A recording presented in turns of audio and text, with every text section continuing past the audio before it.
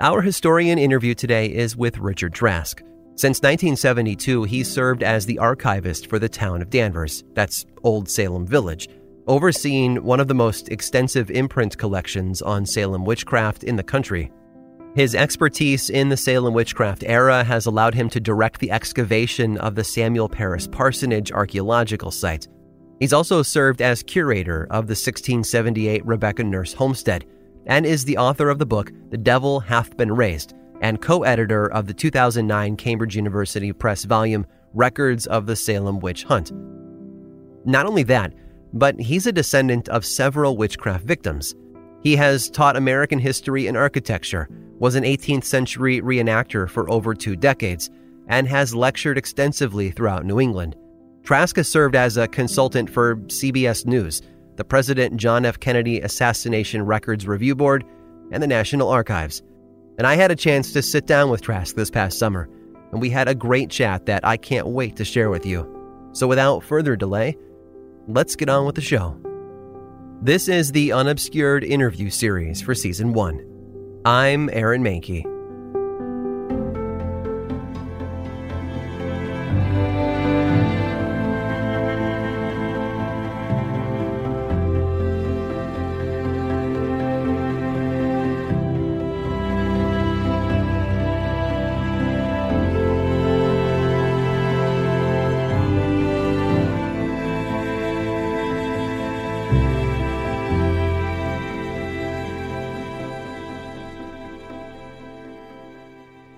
My name is Richard Trask. I'm a townie in the town of Danvers, and most people haven't heard of the name Danvers before, but our old name was Salem Village, and this is ground zero of the witchcraft of Salem Village in 1692. And as a kid, I used to go to my grandparents very often, and my grandmother would tell me stories about one of our ancestors who was hanged as a witch, Mary Esty. Okay. She was a sister of Rebecca Nurse, more well-known of the witchcraft victims. And I used to look at a book in their small library, which was a early 20th century books called Salem Witchcraft by a fellow by the name of Nevins. Okay. And that just got me very interested in the subject, and I've been with it since almost an adolescent. Wow. Well, let's start with a basic question then. What was a witch in 1692 Salem? According to the English, a witch was, and this was the same with most of Europe at the time, a witch was a person who had made a covenant, a pact with the devil, whereby they would gain knowledge, power, and be able to do things or change things that were typically unnatural. And for that, the devil gave them this power, and they were going to serve him. They often were given imps or familiars, right, which were unseeable things that would do evil to people, and they would have to suckle energy from the witch. Mm-hmm. And that's why in many of the witchcraft cases, they're always looking for what are called witch marks or witch tits, that the imps would be able to suck energy from the witch itself. Right. And a witch was a diabolical thing according to the people of the time. We're not talking about Wiccan history and the witches who tend to be around this country today. Right. This was a diabolical thing in which they worshipped and tried to do the devil's call. Mm-hmm. And usually took the form of afflicting the large air quote, good Christians of the area, right? Yes, and in Salem Village in 1692, when they discovered that witches were about, the whole purpose of it was to bring down the Puritan Commonwealth of Massachusetts. Right. They looked at themselves as being the elect of God, the new Israelites of old, who were establishing a city upon the hill. And the devil obviously would want to combat that type of thing. And that's why they believe that the devil was coming to Salem Village and to all of Mass Bay to bring God's kingdom on earth down. Well, you know, you mentioned Mass Bay and the start of this call it a colony, but it was a lot of shots fired of groups of people coming over. We talked before we started recording about Endicott and Conant and how they brought people with them, and it was more of a business venture. But can you describe the way that the Puritan faith shaped life in the New England colonies? Well, the Puritans were a sect in Old England which believed that the Church of England was still too Catholic. And what they wanted to do was purify, thus the word Puritan, the religion so that it didn't smack of papistry or Catholicism. Mm-hmm. And they tried to live in England. They were abused, not significantly, but somewhat. A number of them eventually decided to go to the New World. Mm-hmm. They latched on to an economic device of the Mass Bay colony, and once they got here, they, for a good generation or two, were pretty much independent to do what they wanted. And they looked upon themselves as, John Winthrop would later say, establishing a new kingdom upon the hill. And the first Puritans in Old England and New England were very staunch believers. As they came to the New World and kind of established themselves, and as they got a little more comfortable, they backslid a bit. But the first Puritans, John Endicott being one of them, were very staunch in their beliefs and did not countenance outside agitators coming in. They persecuted the Quakers for a period of time until the home government said, you can't do that. They didn't like Catholics. They didn't like really any other people coming in here because they believed that they knew the truth and they didn't want to have it become watered down by other people. So they weren't true Democrats. They were people who believed that they wanted to establish and continue their beliefs.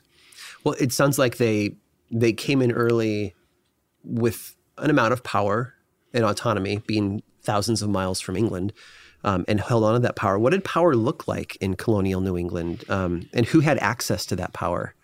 Well, the popular belief is that the Puritans were controlled by the clergy. But that's really not the case. Especially during the witchcraft, we find that with a few exceptions, and the exceptions of people who ministers within the communities that are being affected by witchcraft, most of the others, including the very famous Mather family and other theologians who lived in the Boston area, tried to stem the tide of witchcraft, saying, hold on, we've got to make sure we're not making any mistakes. Right. It was the civil authorities, and Massachusetts was a civil established government. And generally the government tended to be looking for witches much more so than the clergy. Why do you think that was? Probably because if you look at the original transcripts, and the wonderful thing about Salem witchcraft is that it's a relatively minor event in world history. Sure. And if you go to England or the continent, hundreds, if not thousands of people were affected by it year in and year out. Absolutely. And the numbers are so much more dramatic than what happened in Salem Village. But the thing about Salem Village is Puritans kept good records. And what we can do is we can read what one of the accused witches is saying during the civil process against them. You can hear one of my favorite witches is George Jacobs.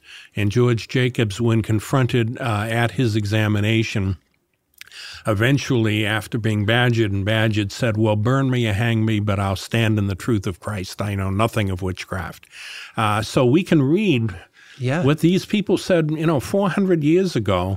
And in some cases, you can barely read it because it's They didn't know good English. They didn't know how to spell properly. And some of the petitions or depositions done by common yeoman farmers are very revealing, and also revealing in how they actually spoke. So we have something in the way of about 900 documents that survive that include every aspect of the legal procedures. And because of this, it's become very attractive to historians because here you have real good primary source material that you can use, and you have so many wonderful quotes in there.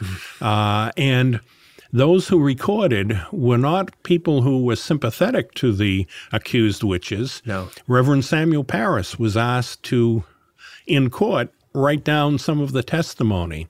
And although a lot of people say, oh, Parris is so much involved in this, and how could you have someone like him or Thomas Putnam, the father of the chief witchcraft accuser, writing depositions, they indicated often that I'm paraphrasing, I'm trying to record exactly as was said, not being prejudicial to any side. Right. So you do get these heroic quotes that people back at that time gave, and you can kind of see at least a little reveal of the psyche of some of the people and what was going on. Yeah.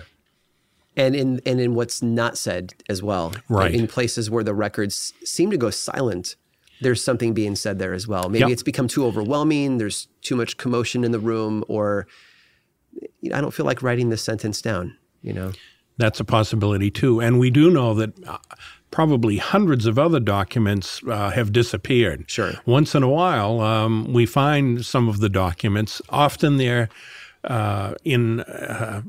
we've just not looked hard enough within the traditional sources that they're located there. Other times something pops up that became an archival astray centuries ago, and it comes back in. So do those pop up locally?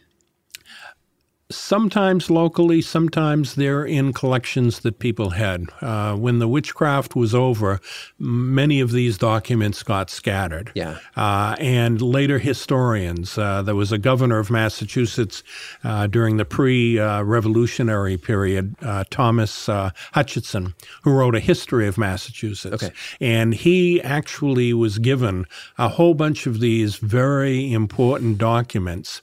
And Hutchinson was a Tory.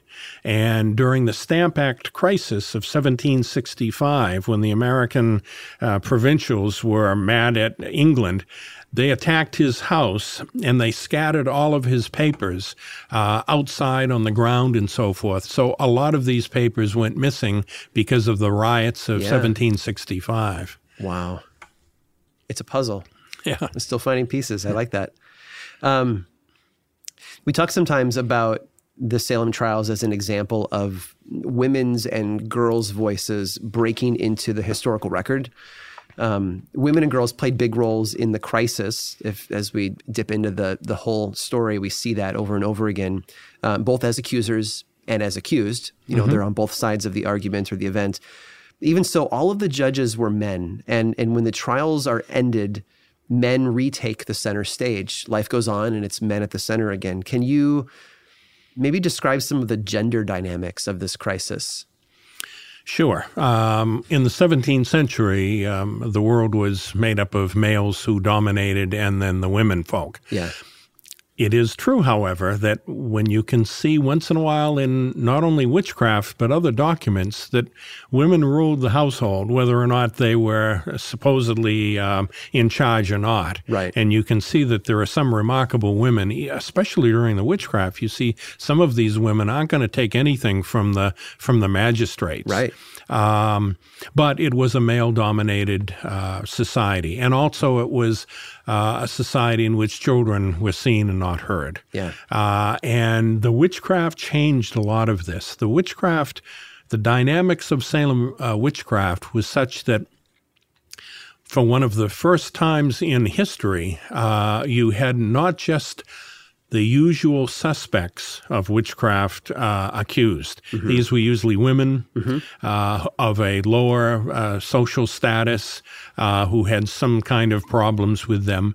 Well, we started having accused full-fledged church members. Right. Rebecca Nurse, who belonged to the Salem Church, and Mary Martha Corey, who belonged to the Salem Village Church.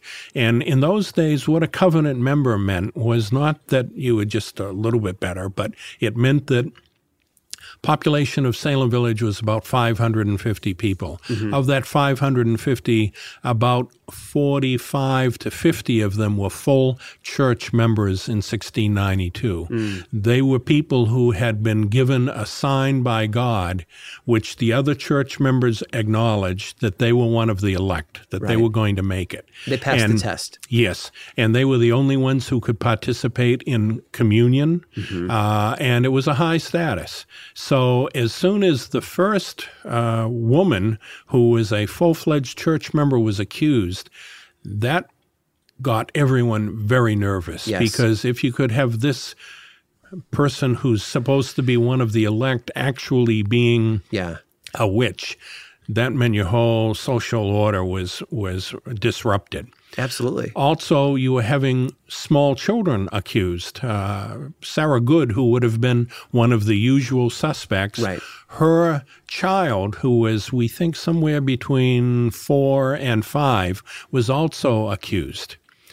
Then you get, as time goes on, not just the usual suspects and other women, but men begin to be accused. And it's not unusual to have a man accused, say, in Old England or New England earlier. Sure. But in this case, you get a whole bunch of them. Mm-hmm. You get a minister accused.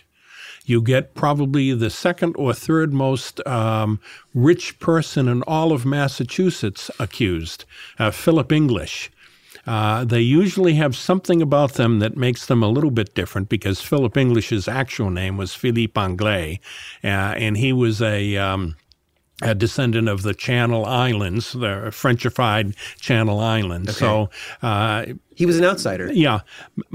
You have John Alden, the grandson of John and Priscilla, accused. So it became a little more democratic in who could be accused. Yeah. And near the end of the witchcraft, there was talk. It never went to anything legal, but there was talk that the governor's wife might be one. So in one sense, it's kind of interesting in that Salem witchcraft was a little more democratic. Yeah.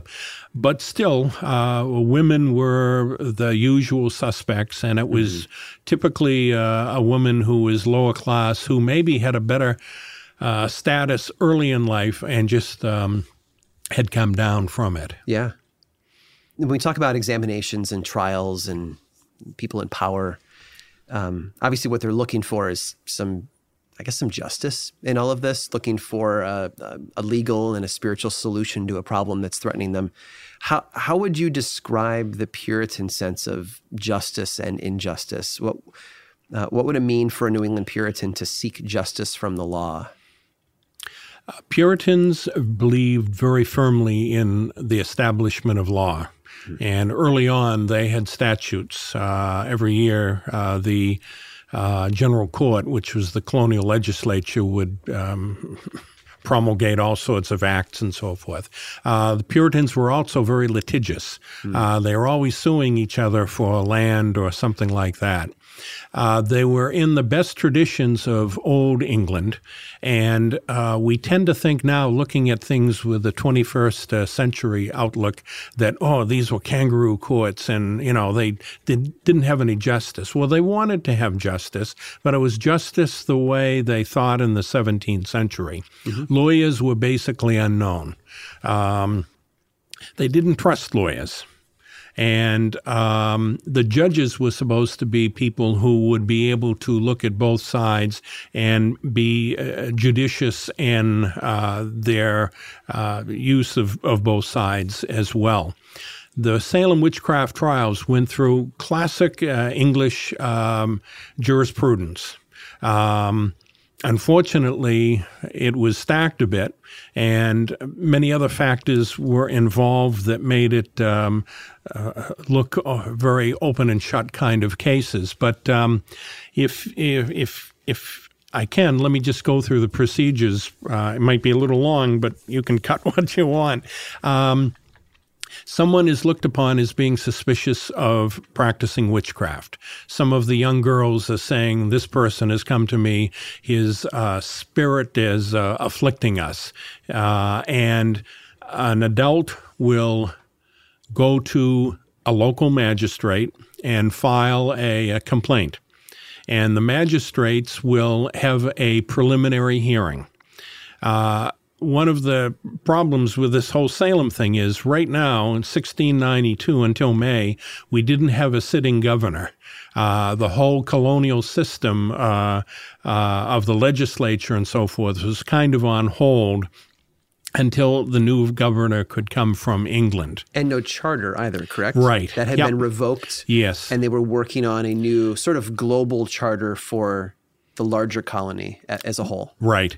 And of course, these are factors that make a community not too sure of what's going on. Yeah. So there were a lot of, in plane accidents and so forth, there's always a whole bunch of things that came together in exquisite format that just made something bad happen. Yeah. And if any of those things were not quite the case, things could have changed. And it was the same in 1692. Mm-hmm. So what they do is there's an accusation of witchcraft. So the local magistrates take a listen. Mm-hmm. And depositions are made, and they take a look at the accused witch and ask them questions. These weren't legal eagles. They were just men who were in business and had some knowledge, maybe read some law books and so forth. And they had to determine whether or not the person accused had enough going for them so that they should be held. Mm-hmm. And in almost every case, they decide, yes, they should be held. So they're thrown in jail, awaiting for the civil government to formulate.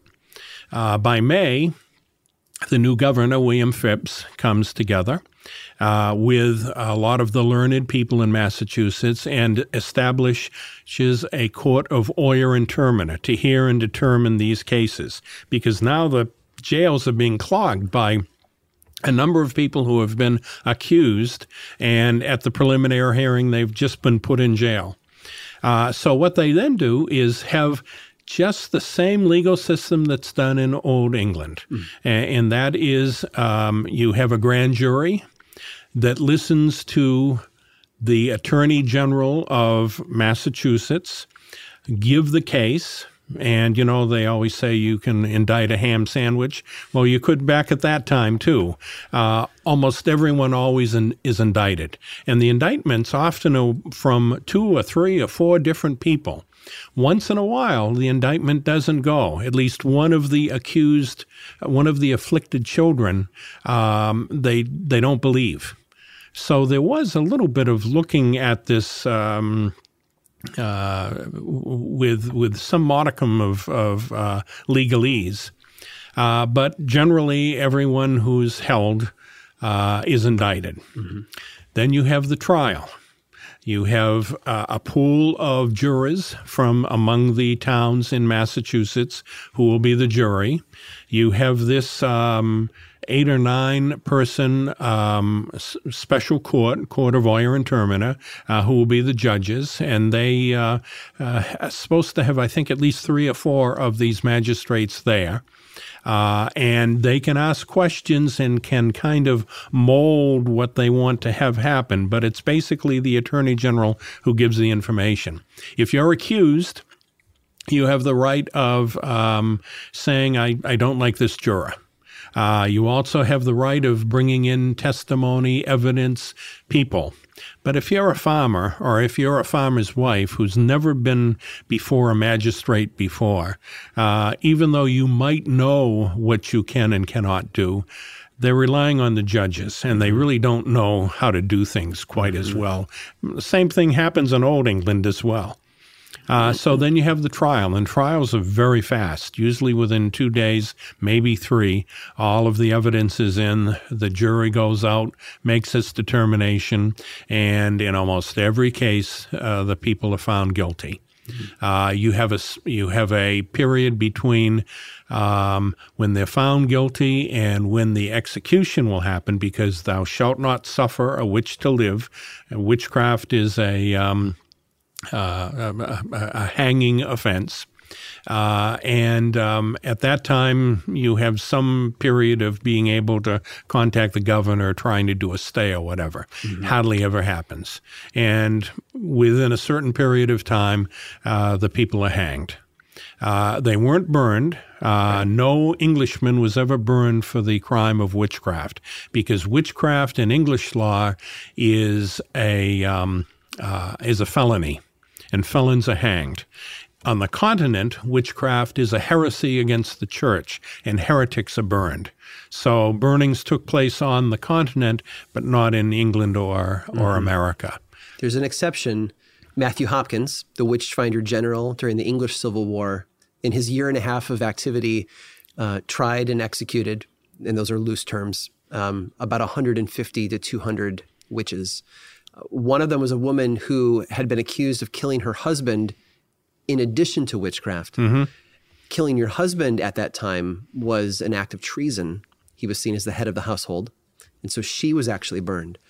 But she was burned for her treason, not her witchcraft. But it is a common misconception. So you can't say that these were kangaroo courts. Sure. They happened very quickly, and the judges didn't appear. We don't have a lot of information from the trials themselves. Most of what we read about the witchcraft, quote, trials are actually from the preliminary hearings, in which there's give and take. The magistrates ask questions and the accused answer them. The trial material has disappeared. We don't have it. It's not to say that there would be a huge amount of new information, because generally with regular trials, what they do is they do a synopsis of what happens. So you don't get new evidence being introduced. Okay. So let's go back to the beginning before all of the witch conflict came into the community here in Salem Village. Why in 1666 was Salem Village requesting independence from Salem Town? And why was the town refusing that to them? If you look at a map, Salem Town is right on the coast. It's a fairly large community. In 1692, they have about 1,500 residents. It looks more to the commercial ventures, to fishing. The people there tend not to be yeoman farmers, but people who have occupations besides farming. Salem Village, the center of Salem Village is about 7 miles from the center of Salem Town. And in the whole history of Salem, Salem started out as a very large, expansive of area. And what happened was many communities, Beverly broke off in 1664, I think it was. Many communities broke off. Salem Village was looked at kind of as the breadbasket for Salem Town. And they like the rates, because rates are what you get for like taxes to be able to take care of the community. And there was a reluctance that went for over 100 years on the part of Salem Town to allow Salem Village to become independent. That brought up an awful lot of people not liking that from the village. If you had to participate in the militia, you would go away from your own homestead, and there was always the fear of Indian attack or something like that. You'd have to go 5-7 miles to Salem Town to be part of the guard for the evening, and your own homestead, which was completely isolated, was unprotected. Also, there was a religious part of it. It's a long ways to go, 5 to 7 miles every week actually twice a week if you want to go to religious services.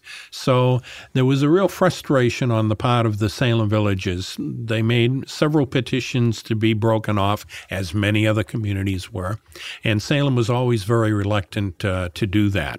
Finally, in 1672, they did acquiesce to have the Salem village have its own meeting house. Mm-hmm. It wasn't a covenant congregation. They still, if they wanted to have communion, would have to go to Salem, but they could hire lay ministers in Salem village, build a meeting house, which they did, and hear the word of God locally. And this continued until 1688, when finally Salem ecclesiastically acquiesced and allowed Salem Village to form their own covenant church, and that was the Church of Christ at Salem Village. And they introduced the new minister. There had been several ministers previous, but this minister was able to do the sacraments. And his name was the Reverend Mr. Samuel Parris. He had not been an ordained minister. He had, I guess the term today would be he had taken courses, but, wasn't. And he was a man who had changed his occupation. He was a merchant, didn't do that well there, had a belief in wanting to do good, and so took the call in Salem Village. Mm-hmm. And the village took him on as the minister. And he was ordained in 1689. But you find that in his coming to Salem Village, you had some problems. And the problems were you always had within your community the covenant members, usually like 10% of the population, and then the others, the outsiders who had to contribute to the meeting house for the church, but didn't really have too much of a say that way. They believed, the outsiders believed, that the covenant members had given Parris too good a deal. Especially since he hadn't been minister anyplace else. He was kind of a newbie. And the deal was they gave him the parsonage, which had been built in 1681, as a place that he could live in, and also they gave him the deed to it. And most of the people in the village say, what are you doing that for? This is stuff that we, through our taxes, put together. He doesn't deserve a parsonage. He deserves, a pay. So that brought the two to somewhat loggerheads. And Parris, I guess by his nature, awfully hard to know what people were like from the prospect of 400 years later. Right. And, you really can't psychoanalyze anybody. But Parris apparently did believe that now that he was a minister, he deserved what ministers typically got, which was differential respect within the community. And a lot of the villages just never wanted to give him that. He started having problems with his congregation.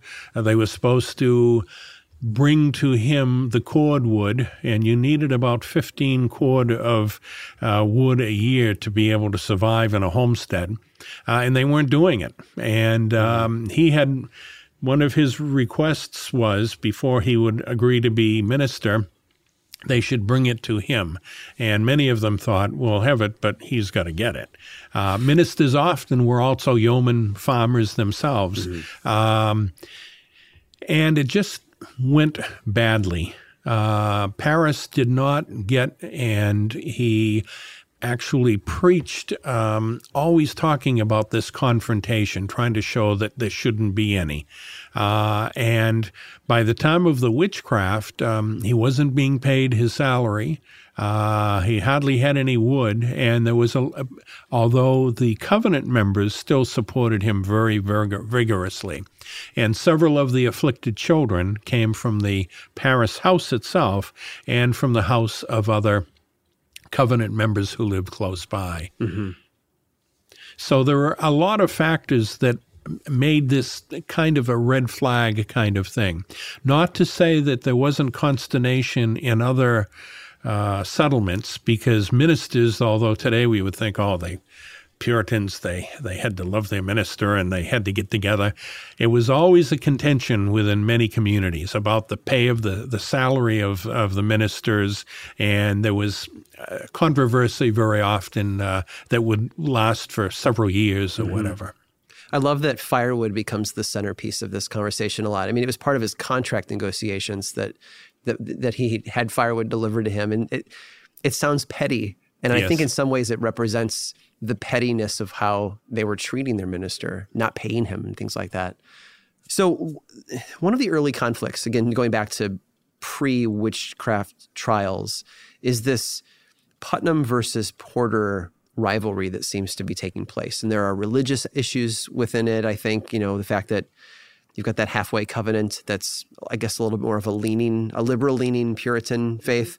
And the Porters are on that side of the fence. And then you have the Putnams in Salem Village they were part of those covenant members of the church, if I'm correct.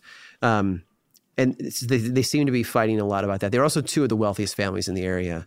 But the part that baffles me when I read about it is how when Thomas Putnam Sr. passed away and his will was executed, and the wealth is distributed, it wasn't a Putnam or even an independent party who executes that will, but it's Israel Porter. What can you tell us about that situation? First of all, you should understand that the Putnams controlled approximately, I got to remember, I did a study in this in graduate school. There were about 12 to 15% of the population of Salem Village were Putnams. And their associative community of others who married into the Putnam family made it so that they were the largest minority within Salem Village. They tended to be a bit conservative. They were almost all yeoman farmers, believed in wealth being land. So they were not rich in the fact of money, but in land. Right. And they tended to live in the western part of the village. The western part of the village being farther away from Salem town than other parts of Salem Village. Yes. Like as far away as you could get, essentially. Right. And the Porters looked more towards the east, towards the coast, towards Salem. You might say they were perhaps a little more sophisticated, or at least they ran around with a population that was more looking to the outward rather than to the inward. The Porters were. Yep. And Thomas Putnam, when he died, he had married a second time, and the offspring from that was Joseph Putnam. And Joseph Putnam, he was named Joseph because of the biblical Joseph, who was the youngest, and I would dare say probably the other Putnams were a bit jealous of Joseph because he and his mother inherited the bulk of the property that Thomas had. And in those days, with primogeniture, it was supposed to be the oldest member of the family got most everything, and the others would get basically scraps. Right. So there was some resentment there. I'm not sure if you can actually say that the Putnams and the Porters were against each other. They did come up in ecclesiastical affairs as well as political affairs. They were often on different sides. And the whole idea about people trying to gain land, which was a very popular theory in the 19th century, that much of the witchcraft stemmed from land grabs. That's really not probably the case. They were always contentious about land. And if you own something, and if your tree that was supposed to be the northeast bound of it went down, there would be real consternation about where the location of the boundary was. But land was just something that every community had problems with, and it wasn't a matter of trying to get land from other people. And also, one of the popular myths in Salem witchcraft is that if you were hanged as a witch, your land would be confiscated, and that is absolutely not the case. In some cases, the government could take your movable estate, which meant the ring on your finger, the furniture in your house, a cow that you might have. But the land went with blood. The land went with probate. And you can see that by John Proctor, accused witch ready to be executed in jail, actually gives by legal deed his property to his sons. And that was proved in probate court and went on. So that's one of the myths in the history of witchcraft. Well, we had talked about this a little bit before we started recording, and I want to get back to it because it's so fascinating. So one of the reasons why we're here with you in the archives of the Peabody Essex Library here in Danvers is because you have a notebook that people think of it as Samuel Parris's notebook, but you were explaining to me that it's actually it's a bigger document than Samuel Parris. Tell me a little bit about this notebook. And sure. Yeah. We were established back in 1972 as the Danvers Archival Center. And what we wanted to do is bring together all of the printed and written history of the town of Danvers. We got the public records. We got the books of the Peabody Institute Library. We moved to the library in new quarters. We also wanted to get records of other organizations in Danvers. And the principal one we wanted to get was the records of the First Church Congregational. That was the original First Church of Christ at Salem Village. The oldest organization in Danvers, dates 1672. And they had several record books. And one of them was the minister's record book kept by each minister from 1689, when they became a covenant church, to the present. And this is very historic material. And it's really some of the last material that was still in not public hands, not in a library or something. As a matter of fact, back in the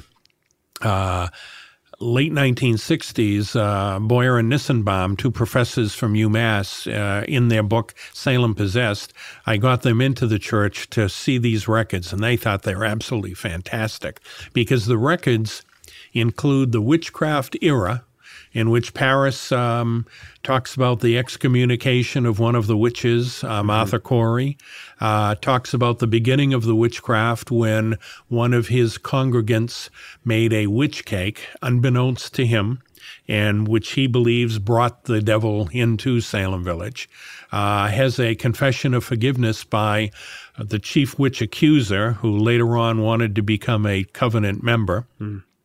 And all sorts of controversy. Parris, when the witchcraft was over, you had the people who had been hanged. Their families were not really happy with Samuel Parris. They were trying to force him out, and they made life miserable for him. And it was brought to synods, to organizations to try to rectify what was going on, and there would be petitions and counter-petitions signed by the various farmers. And he records every single one of them. And if you believe in graphology, which is the study of handwriting analysis, Parris has a very readable hand. You can read it in the 21st century, whereas most 17th century script is pretty bad. As he gets more pressured within Salem Village, 1694, 95, 96, his handwriting gets smaller and smaller and more compact, and you can almost feel him being squeezed. Oh my. So this is really good historic stuff. We were thinking, well, the first church, they've been here since the 1670s. They were a very conservative church. In New England, we had in the early 1800s the Unitarian Revolution, in which most first churches in Massachusetts and New England became Unitarian, a much more liberal church, and very few remained congregational. The one in Salem Village remained congregational. Most of the people living in Salem Village in what then was Danvers Plains, let me do that over again. In the 1950s and 60s, most of the people who were the congregation of the first church were people who had lived there for generation upon generation so they could trace their lineage back to the witchcraft times. They were so somewhat conservative and very neighborly in that they had a speech pattern that was only known to around Center Street in Danvers, and that was called the Center Street twang. Really? It's almost gone now because interlopers like me moved into the neighborhood over the years. But we figured this is going to be very hard to get them. New Englanders tend to be very possessive of their stuff, even if they can't take care of them. And we thought the First Church was going to be that way as well.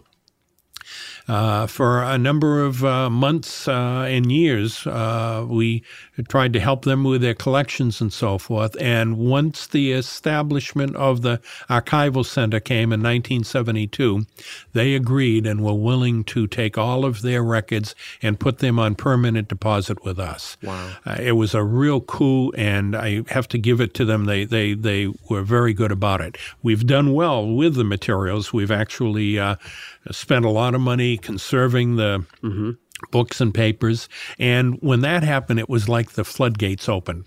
Yeah. Other churches said, well, if the First Church is willing to give it, I guess it's okay. So we now have, with the exception of the Catholic Church, which has its own archives, we have every Protestant church that either was and became defunct or still functions. And the First Church collection is very good and very important. It's amazing. And to be able to read Samuel Parris's, professional complaints and documentation of what he's going through, what the church is going through in his own handwriting. And you're right. I'm glad it's legible because a lot of that is very illegible. Yes. And that's because one of the reasons why Parris was asked by the magistrates to write down testimony during the witchcraft. And you would think, here's a minister, his family is afflicted by witchcraft.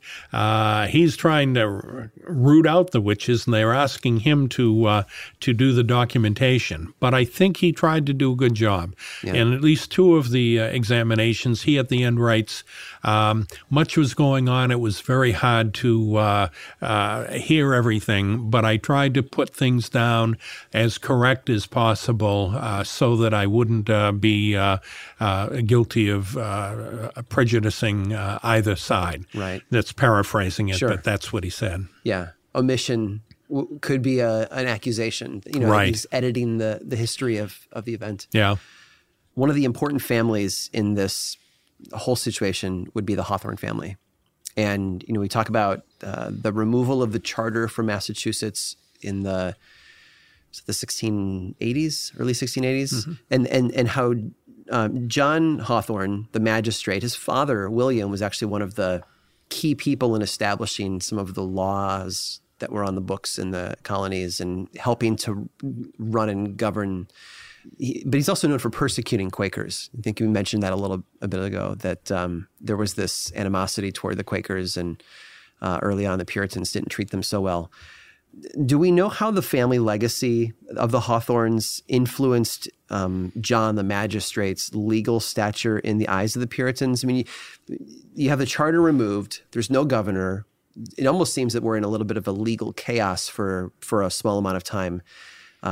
But at the center of the examinations and the witch trials, we have a Hawthorne. We have William's son, John, who comes in. Does this affect the way he's perceived by the community around them? Do they feel some trust in him that, thank goodness, at least John's in charge of this? Two of the most important magistrates in Salem were John Hathorne and Jonathan Corwin. Right. They were both merchants. Learned people, not lawyers, not professional legal people, but they had a lot of sense. They always were, for years, under whatever the government was, magistrates who would hear cases.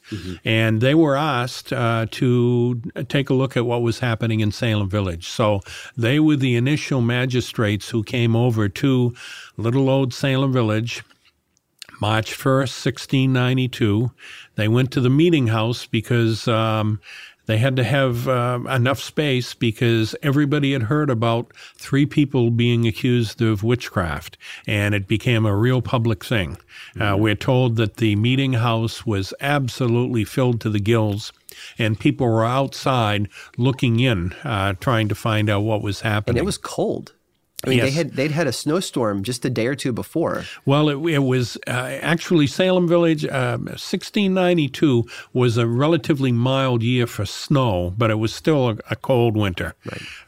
And yeah, it's mud season, and it would have been quite a spectacle. You have probably more than the population of Salem Villages there, watching what is the first real witchcraft examination that they've had in years. Mm-hmm. And here it is in Little Salem Village. Hathorn was very specific in that he asked many questions. Jonathan Corwin generally took down the evidence that he was hearing and didn't ask a lot of questions, but Hathorn did. And you can see he asks leading questions. How long have you been a witch? It's the kind of thing like, when did you stop beating your wife kind of thing. They believed, especially after Tituba, who was Reverend Parris's slave, probably a Carib Indian, who had come with Parris when he became minister, she confessed. She was the first of 50 people who confessed. And in those days, we still have a hard time.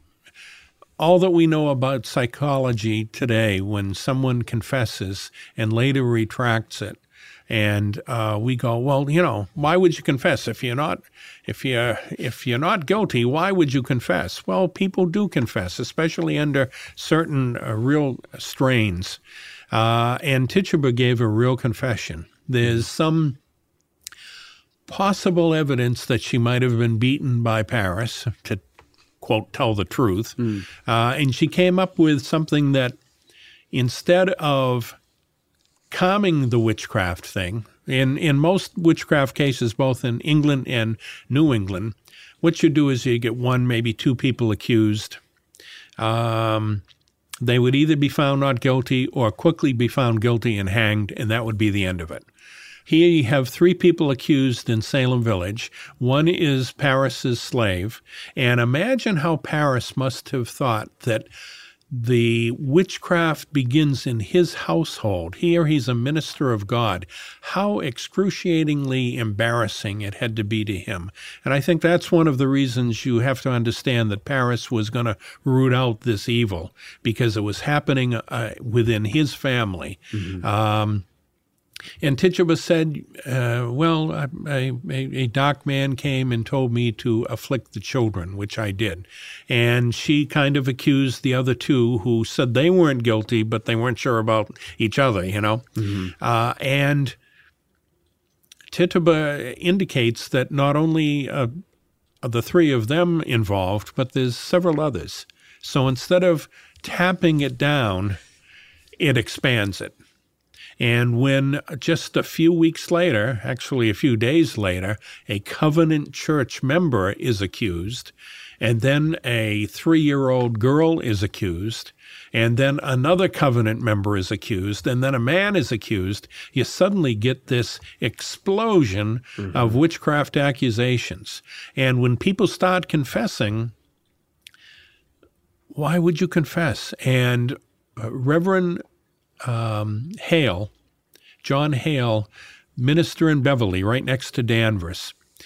He wrote a book later on about the witchcraft called A Modest Inquiry into the Nature of Witchcraft. And anytime you see a book from the 17th century that says a modest inquiry, what he's going to do is bulk the system. He's not going to be one who becomes copacetic with the company thoughts. He's going to break out a little bit. And he asked that it not be published until after he died. And you might think, boy, this is going to be controversial. It was actually not very controversial, except that he said two things brought the witchcraft forward. One was the believability of the afflicted children. They were doing things that normally you wouldn't see being done. They were profoundly tortured. Puritans weren't stupid. They knew what epilepsy was. They knew what St. Elmo's fire is. They knew that kids could be manipulative at times, but this was different. This was something that they had never experienced before. And this brought a profound belief so that sometimes even families of accused witches would say to their accused family, well, you must be guilty because maybe you don't know it, but you have to be guilty because the children say you are. And the other thing Hale said was that by having that many people confessing, why would you belie yourself? Today we don't think of lies as much of anything. Back in the 17th century, a lie was a smack at God's face. Mm-hmm. And if you lied for something that had to do with life and death, this would not bode well as to where you were going. And Paris said, by these two means, we walked in the clouds and could not find our way. Mm.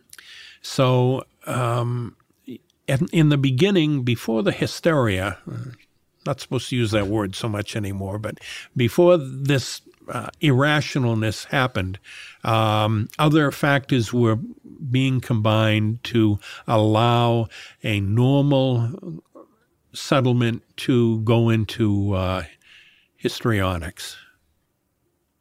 And of course, we have the examinations, these informal magistrates and the accused, and as you said, a meeting house packed full of people outside as well, peering in the windows. But eventually, the new governor, Phipps, gets involved, and you mentioned a term earlier, the oyer intermiter.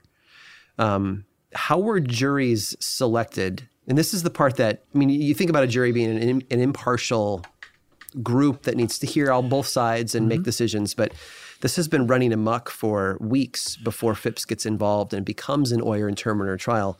So how did they select the juries for oyer intermiter in general and in Salem in particular? And what was the process like for handling this crisis in a new type of court, a more higher court? Mm-hmm. In the 17th century, jury selection is much like it's still practiced today. When you have a court that's going to do a number of cases, what you do is you contact the various communities that the court serves, and you ask the Board of Selectmen to choose jurors. So they'll have a pool of jurors. You always ask for more jurors than you need because this pool will be brought in to the courts, and they select them. And the one difference, however, is the selection did not include women, did not include slaves, obviously, but also had to include those people who were full-fledged church members and who owned property. So you're talking about basically the more conservative within a community. But that's the way it was done throughout. Salem witchcraft is not the exception. It's the rule. And you would have the petit jury and the grand jury. And very often, once the trials took place, trials went in clusters. The Attorney General of the province would decide, looking at who was accused, what the best cases were. You go for the ones that you think you're going to slam dunk real fast. And the jurors would be taken from a pool. So it could be a juror from Beverly, from Topsfield, from Boxford, or whatever. And they're often used throughout the process. And although there doesn't seem to have been manipulation of jurors, we do know at least one case in which the trial of Rebecca Nurse, which was one of the more interesting trials, took place. And at trials, what happens is depositions that were filed at the time of the preliminary hearings are given and read as testimony, sworn to before court. These depositions were added to, however, during the legal process. And it's interesting to see because witchcraft is what's known as an exceptional crime. And it meant that you had to have at least two people witness witchcraft in order to convict, because we're talking about a capital case. And how do you do that? Well, you do that by using the preliminary hearing as evidence in which you have more than two people, two of the afflicted girls, giving testimony that the specter, invisible to everyone else, of Rebecca Nurse is torturing them. And they're being choked, or they have marks on their hand, which they'll show the people there. And that is used as evidence. And it's added to on the depositions. So depositions are filed. In many cases, people who were friends or relatives of accused also filed depositions, but they could not swear to it. The big difference was because they didn't want them to be belying themselves. So you couldn't swear to it, which means that their evidence, a juror would see, was not quite as good as a sworn deposition against someone. And you also had, very often, people who had been confessing witches who were set aside. We'll take care of them later. But they're important because they can be brought before the trial, and by voice, they can give testimony that so-and-so is one of us. I saw her at a witch's sabbat and that's used as prime evidence as well. So in almost every case, if you brought up for trial, you're found guilty. Rebecca Nurse was the exception. At first, the jurors came back with a not guilty, and it was pandemonium in the courthouse. The afflicted children who were there, and also some older afflicted ones, started going into profound fits and so forth. Pandemonium. One of the magistrates asked, and I think it was William Stoughton, he was the chief justice of the panel. He said, "Have you considered some testimony of someone who said this or that?" And the jurors asked Rebecca Nurse a question. A confessed witch had given testimony that she was one of us, and they said to Rebecca, Rebecca said, "Why, she is one of us." And she was asked, what did that mean? And she didn't say anything. And the jurors took that as being a form of guilt. And of course, she couldn't hear. She was almost deaf. And so they came back a little bit later with a guilty. Well, Rebecca's interesting, too. She had an uncommon situation where community around her attempted to intervene in the legal proceedings, friends and neighbors stepping forward. Yep. Was that a common thing, or was that uncommon? It was about in the middle. Okay. Of the documents that survive, we have maybe about 20 of them in which either one person, a couple, or a bunch of people would send in a deposition or a petition saying that we've known her all of our life and she never looked like she was a witch, or never deported her any more than a good Christian. Right. 40 people signed the one to Rebecca Nurse, including a couple Putnams. And that did give some weight. As a matter of fact, the Nurse family that tended to be a little more forthcoming rather than just allowing the court to do what they wanted because they didn't know any better. They went to the governor, and he stayed execution for a few days. So that her case is a bit more unusual than the others, and she was the only one who was found not guilty at first.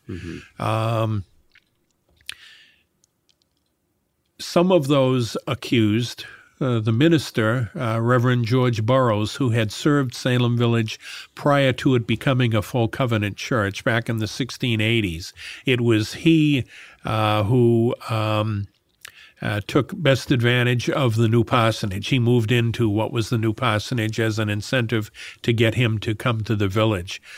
He was accused, and they really went after him because he was a minister who wasn't the typical minister, hadn't baptized some of his children. He was on the frontier. He seemed more like a Baptist than a real Puritan.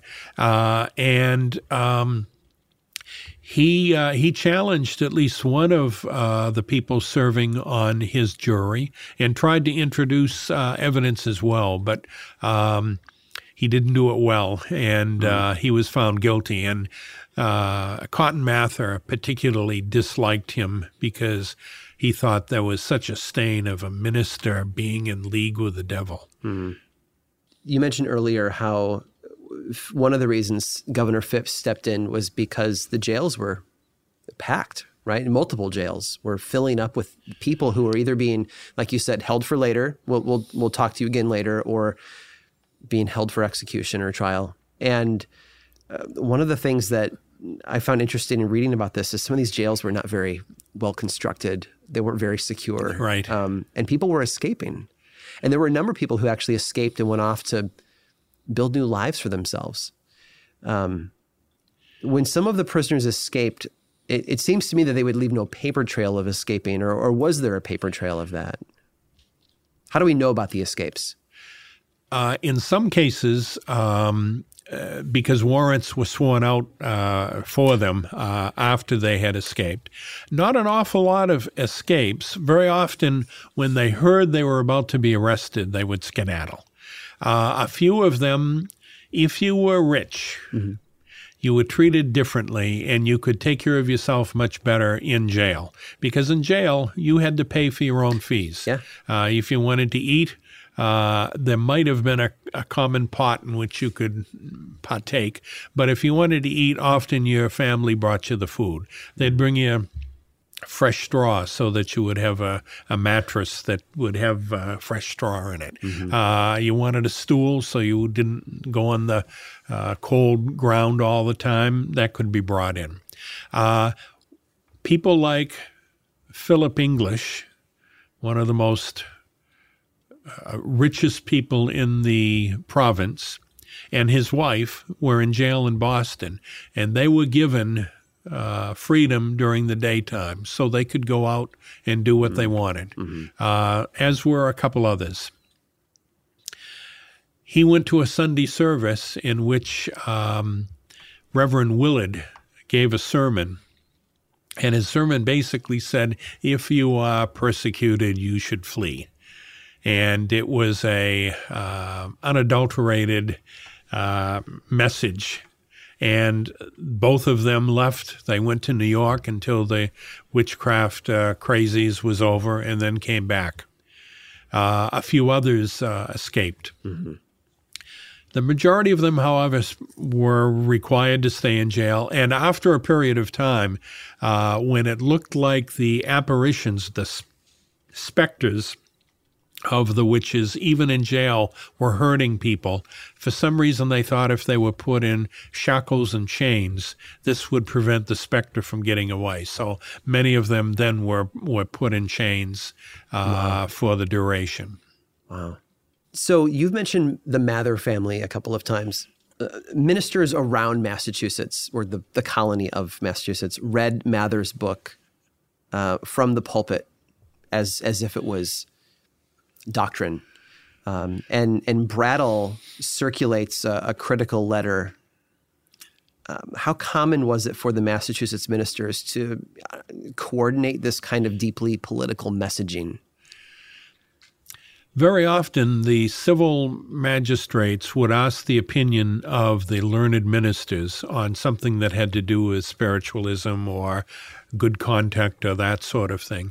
And after the execution of Bridget Bishop, who was the first accused, convicted witch to hang, and that was in, I think, June 10th, 1692, there was a lot of people not happy about what had happened and if they had done everything properly. So they asked the ministers if they would comment about it. And one of the comments that came from that was that better 10 guilty go free than 1 innocent be executed. They were basically saying, take it easy, you've got to use restraint on what you're doing because this is a capital case. The magistrates, the ones who were there every day and saw all these things, really wanted to proceed. And the chief magistrate, William Stoughton, was absolutely sure that witchcraft was a brew and wanted to root it out as quickly as possible. Even after most of the others had kind of thought, at least, we've made some mistakes. If not, we've made terrible mistakes. Stoughton was still pretty sure that he had got a bunch of the witches and wanted to get more. Yeah. But it did turn over a period of time. It was about 8 months from the first examination to the last execution.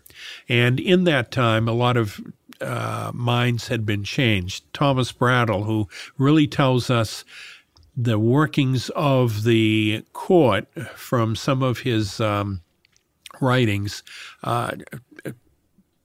if not changes, he did see the light on the other side. Increase Mather, who was the father of cotton, probably the most learned of the residents of New England at the time. He had written a book, Remarkable Providences, in which he had told back in the 1680s of all the witchcraft cases that had happened. And people used his book as good evidence and a way of proceeding on the cases. As he continued to see what was happening, he eventually wrote a book it was a pamphlet called Cases of Conscience. And that was circulated in manuscript to ministers, to magistrates, and was the thing that really kind of moved things to being extremely cautious. And it's usually looked upon as being one of the things that kind of stopped the witchcraft. He had a problem with the idea of spectral evidence. How can the person accusing someone else be the only person who sees the evidence that would help hang that person? It just doesn't make a lot of sense. Right. So things changed slowly, but those always in the thick of things didn't have that distance to be able to see things a little more clearly. Right. You talk about the sentiment changing over those 8 months and the minds being changed little by little, and eventually Increase publishing this pamphlet that really helps people see more. I feel like it's a little bit more logically that they're seeing things. But when it's all said and done, Governor Phipps bans the publication of writing and publishing about these trials. How common was this sort of attempt at, I don't know, silencing current events? I mean, was it common at all, or was this very unique in that time period? You know, I'm not positive. My inclination is that it happened on occasion when something was very controversial and was having a life of its own. I think he did it because contrary publications were coming out, and it wasn't adding light to the events. It was just helping to muddy everything. Right. And so that was kind of put as a caution, although things still happen. Many of the printers pretended they were printers in Philadelphia or whatever and still published their stuff, but with a Philadelphia rather than a Boston imprint. And in Old England, a number of things were being published. Cotton Mather wrote Wonders of the Invisible World. He's looked upon today as being the bad guy in all of this. And I think he's just had real bad press since the 17th century. He was more of a cautionary person, but was sure that there were witches. And the governor asked if he would write a narrative of what had happened. And sure, he wanted to show that the government had done the right thing. They always believed that the people in power were not doing things capriciously, that they were trying to do the right thing. It's just that the information they had was incorrect. So what Mather did was he took the best cases, the ones that he thought, gotcha, you're a witch, and recorded those and didn't record the other ones. Right. And then a guy in Boston he was a merchant, his name was Robert Califf. He wrote a book actually at the end of the witchcraft controversy, and one of the things that made Phipps say that's it for publications, More Wonders of the Invisible World. And he tried to show that the Mathers were manipulating things. He gave us some evidence that we would not have known about that was kind of contrary to what supposedly was happening, and was much more sympathetic to the witchcraft victims. Hale, in 1697, comes out with this manuscript. It's published, the chapter specifically on witchcraft trials is published in Cotton Mather's Magnelli Christi Americana, but the full book isn't published until the late 17th century.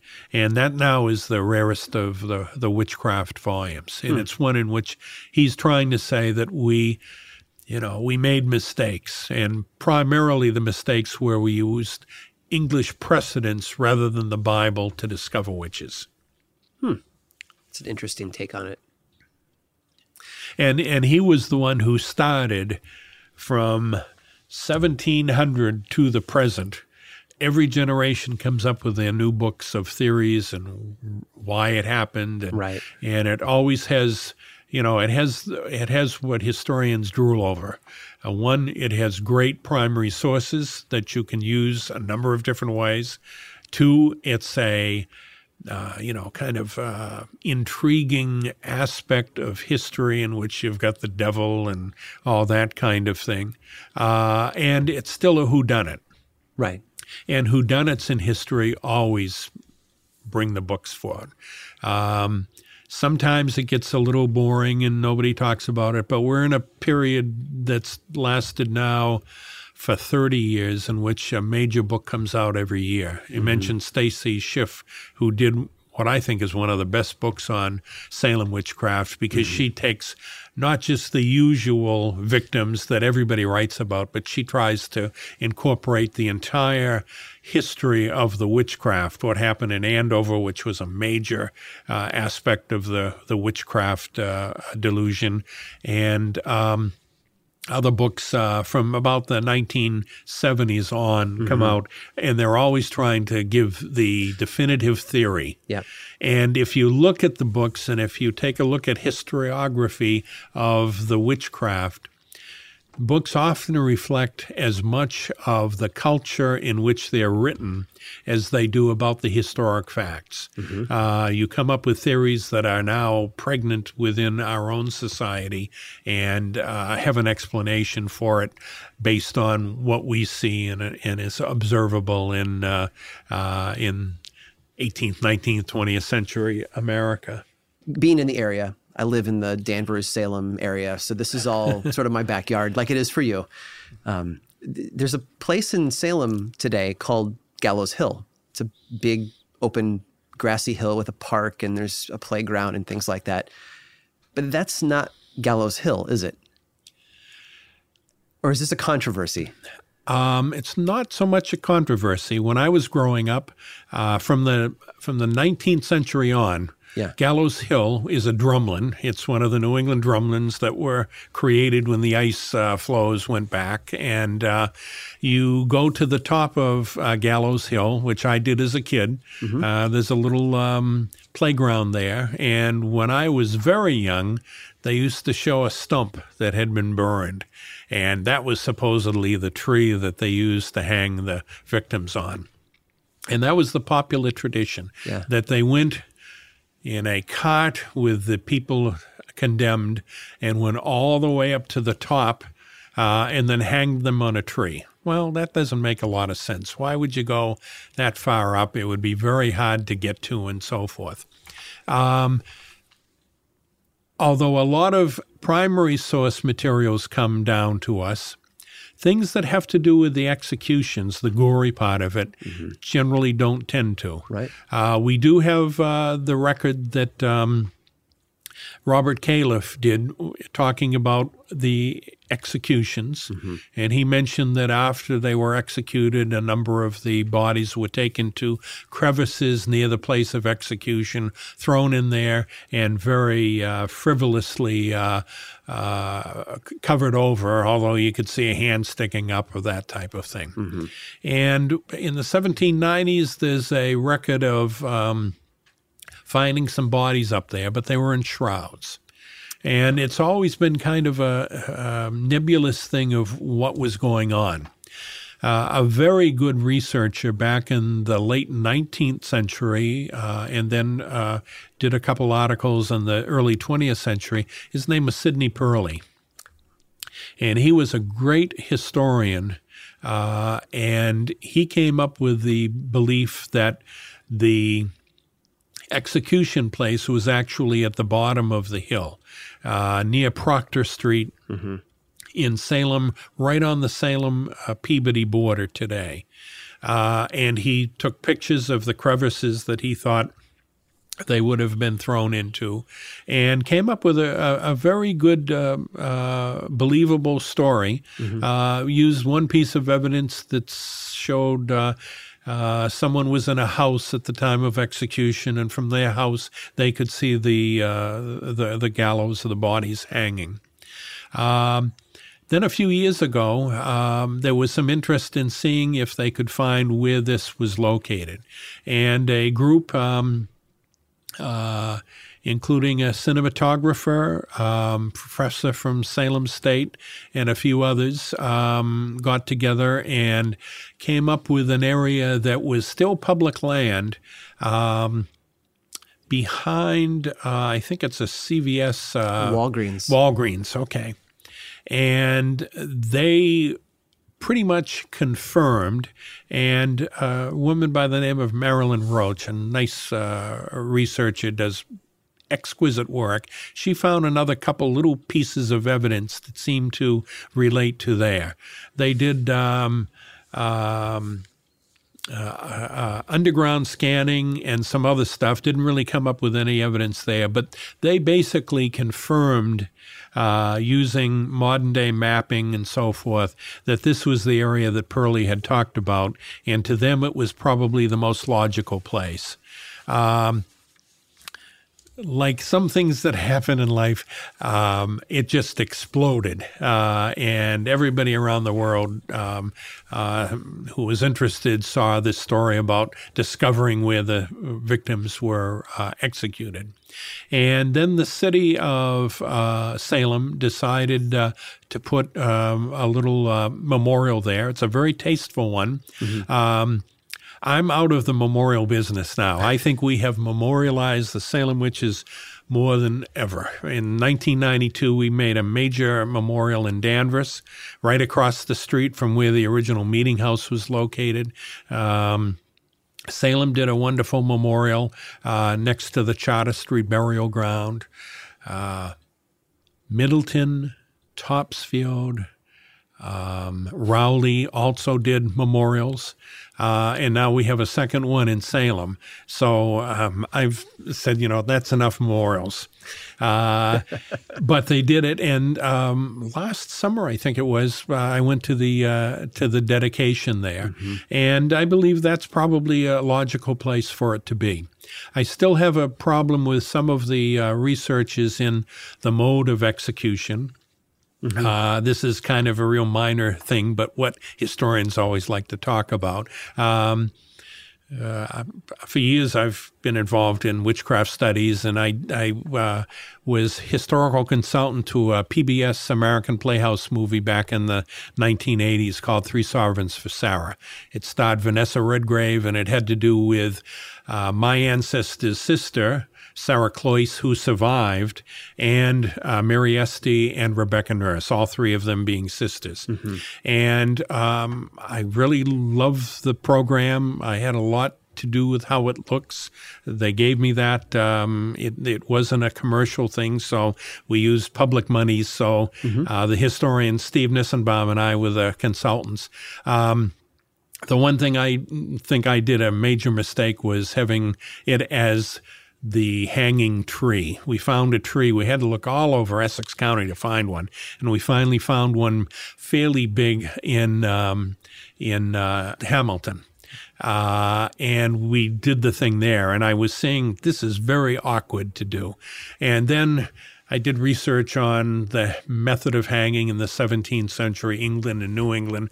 All of the prints that come out show a gallows, and it's a very simple gallows. I believe that the one used in Salem was 2 upright posts and a horizontal beam, nicely chamfered so that it was smooth. It didn't look natural. Puritans always had to manipulate nature. They didn't believe that humans should use natural things in their own state, because what good are humans if they can't manipulate nature? And what you do is you'd put a ladder against the tree, and you've seen the Old West hanging nooses, the 13 coils, and the drop front, which is supposed to break your neck. That's not how they died, unfortunately, in 1692. The executioner and the executed one went up the ladder. He was bound, and the term is they were turned off, which meant the executioner would take their legs and turn them off the ladder, and then they would swing, and after a period of time, they would strangle to death. And the next one, they would just move the ladder and do it. Much more efficient, much more in keeping with the historic record. They refer to the gallows on a few different documents, and I think that's how it was done. That's the way Puritans, I believe, would have done it. Clearly, there are a lot of hobbyist historians who they find a historical moment in time that they are passionate about, and a lot of people, it's Salem for them. But you've shown that this is your career, right? You talk about memories of childhood being in your grandmother's library, reading old books, but then grad school, and here you are today. This has been your life. And so at the end of the day, if there's one thing you hope people can take away from this moment in time, what is it? To me, the witchcraft really boils down to 2 lessons. And back in 1992, we had the 300th anniversary. And for over a year, all of the communities around us were doing major programs and projects and so forth. And I thought that this should be a real commemoration and, weird word, a celebration.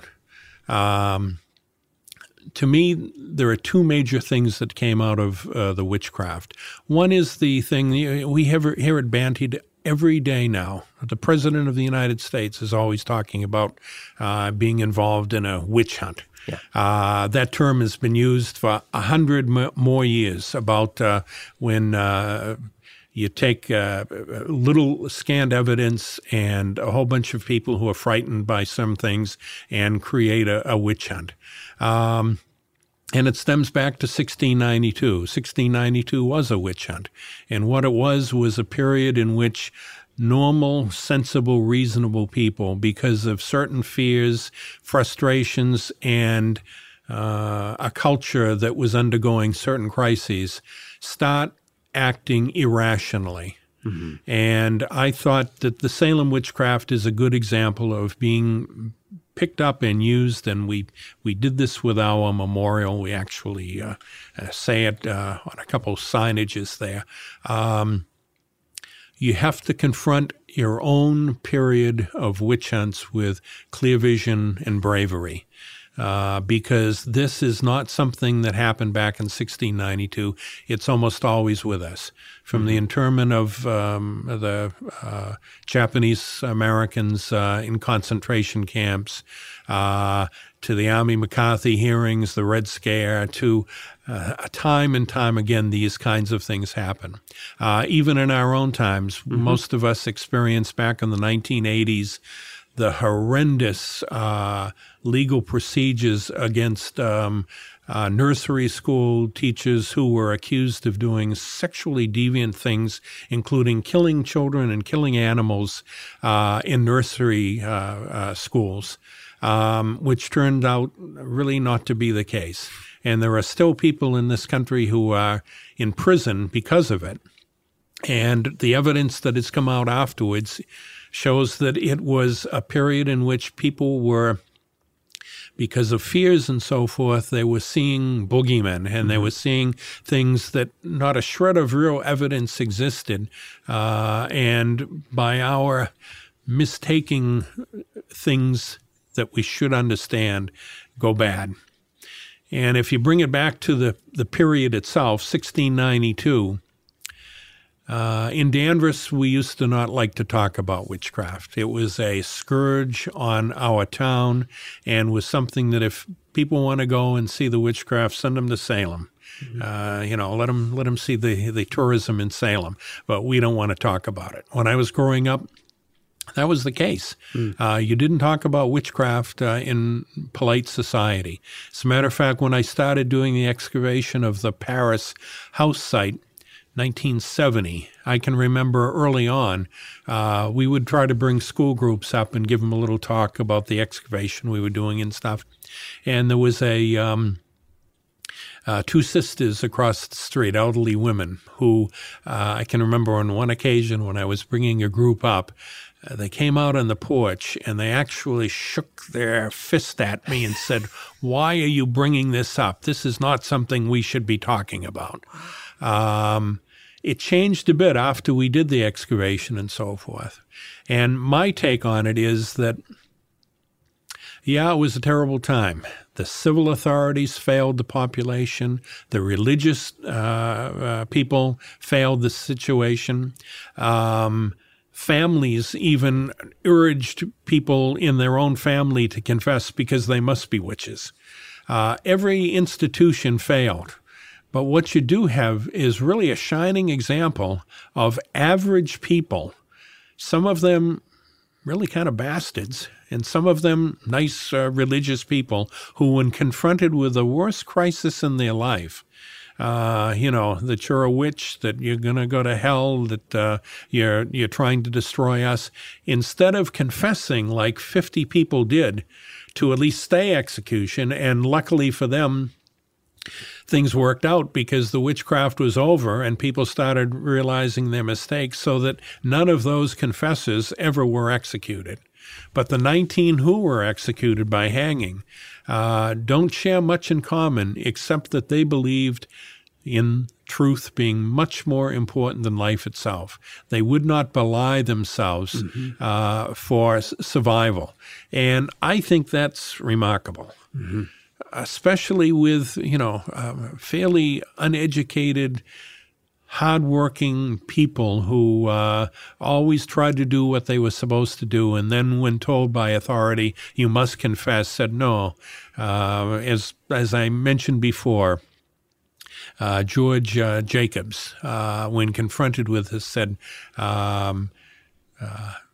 I'll stand in the truth of Christ. I know nothing of witchcraft. And you do get these heroic words from these average people. And to me, that's so important. We in history talk about the famous and the infamous and the battles and whatever, but here the personal crisis occurred, and these people would not bend to anything. And because of it, we probably know more about the pilgrims who went on the Mayflower, average people, and the witches in 1692 than anybody else who was just a common person who lived 400 years ago. And the monument we have in Danvers tries to kind of show that in that we have the shackles of the past, the chains that once were around their feet and arms being broken by the book of life, history, which eventually will tell the truth of what happens. And here people who were universally condemned in 1692 now become more heroic than they actually were, but still people whose beliefs really should be emulated. Richard, thank you so much for talking with me. I greatly appreciate it. My pleasure.